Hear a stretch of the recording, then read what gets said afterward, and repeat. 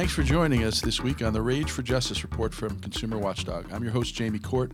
Today we're joined by Justin Klosko, who is the Privacy and Tech Director at Consumer Watchdog. Thanks for being with us, Justin. Hey, thanks.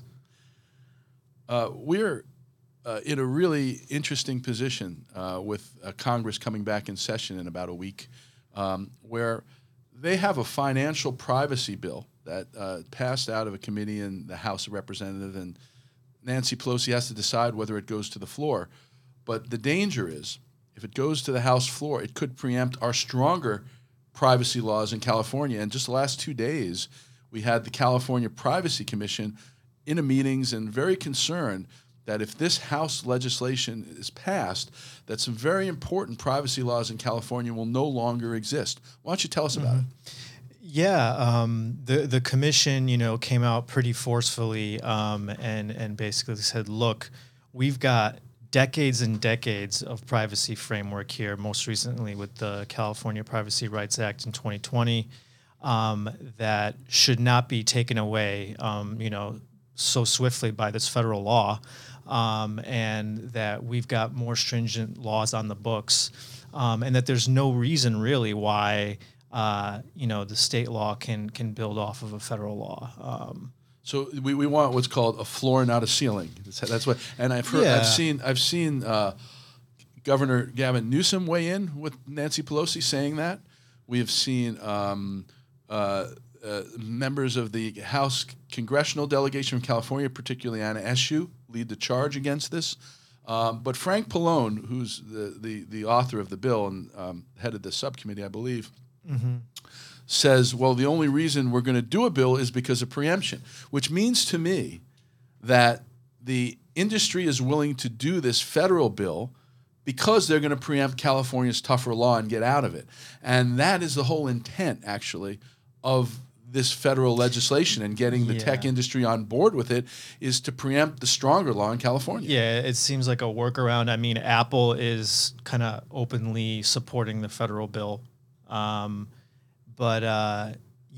it just, it seems like there's no reason why you can't have both laws, In fact, we have a lot of laws like that, Graham-Leach-Bliley and other laws that allow for federal laws, but allow for stronger state laws. Clean Air Act, a lot. So the big thing we're concerned about right now, because of the attack on Roe v. Wade, the overturning of Roe v. Wade, is pregnancy surveillance. And you've done some research in this, and you have a report out about it.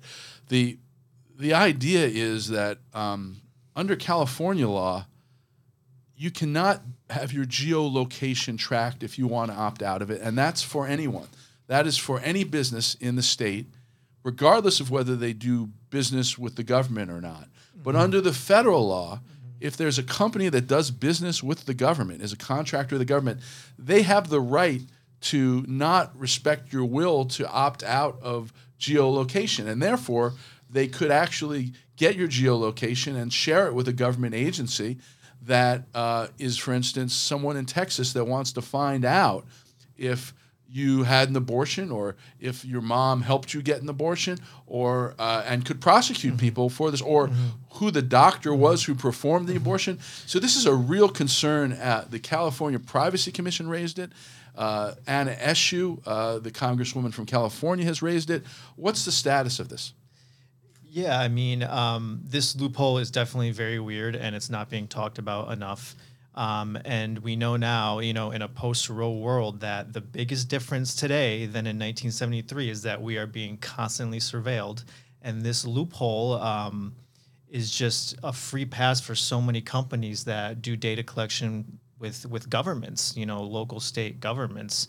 And it is, we know that there's a number of companies that sell data on the open market that have explicitly sold data regarding abortion clinics and reproductive centers. So this loophole is a big one, and just another reason that this would not happen under California's law. And Nancy Pelosi needs to be mindful of this. She is a Californian.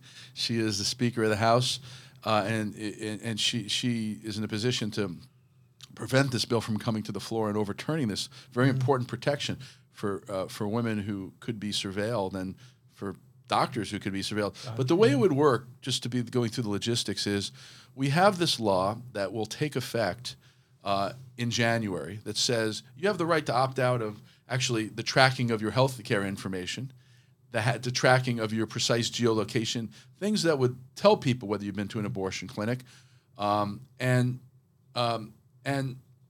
it applies to every business, regardless of whether you're a government contractor or not. The federal law only applies to businesses that aren't government contractors. But the way it would work would be the law would be preempted, and then the federal bill would take 2 years to come into effect. There'd have to be regulations written in that time by the Federal Trade Commission. And if President Trump won again, or someone like him won again, Ron DeSantis won again, the Federal Trade Commission wouldn't have to put those regulations in effect. So in effect, we're delaying the law that will take effect in California in 2020 for a law that may take effect, in 2022, for a law that may take effect in 2024, but not if the election changes everything. So it is a real big bet on something that may not happen for a long time. Yeah, and I mean, the FTC hasn't really had any strong regulatory powers for quite some time. In California, you got the privacy agency. They're a lot more stringent, and Californians already, almost 40 million Californians already have these laws on the books, or very close to them in a few months. So, and they're well funded as well. The California Privacy Agency, the FTC is not half as well funded, and it's got to cover the whole country. So we're talking about something that I think the tech industry sees as the strategy we saw when we were talking about HMOs years ago. Delay is denial. Delay is denial. Yeah. If you can delay things for a couple of years, things might change. So why not punt and delay them? But meanwhile, Californians are going to lose their privacy rights. In fact, people across America are going to lose their privacy rights because the California privacy law has caused companies to implement California's privacy protections for people all across the country because they can't necessarily apply them only to California and not apply them to Americans. So this is a real significant attack on the privacy rights regime. And so where do we stand with the vote? Well, it came out of committee. There were only a couple that opposed it. I think SU did pretty forcefully. But now we're waiting for Congress to come back and for it to come. And it's all in Speaker Nancy Pelosi's hands, and we're hoping she'll do the right thing. She's a Californian. Californians have spoken, and we're hoping she's going to respect California's choices and the choice not to be surveilled. Thanks, Justin, for being with us. Yeah, no problem. Thanks. For listeners who want to learn more about Justin and the project, you can go to consumerwatchdog.org. Just look under the privacy section. If you like this show and you want to listen to more, you can get the show in iTunes, Stitcher, SoundCloud, or anywhere you get your podcasts. Thanks for listening. This has been Jamie Court. I'm president of the Consumer Watchdog.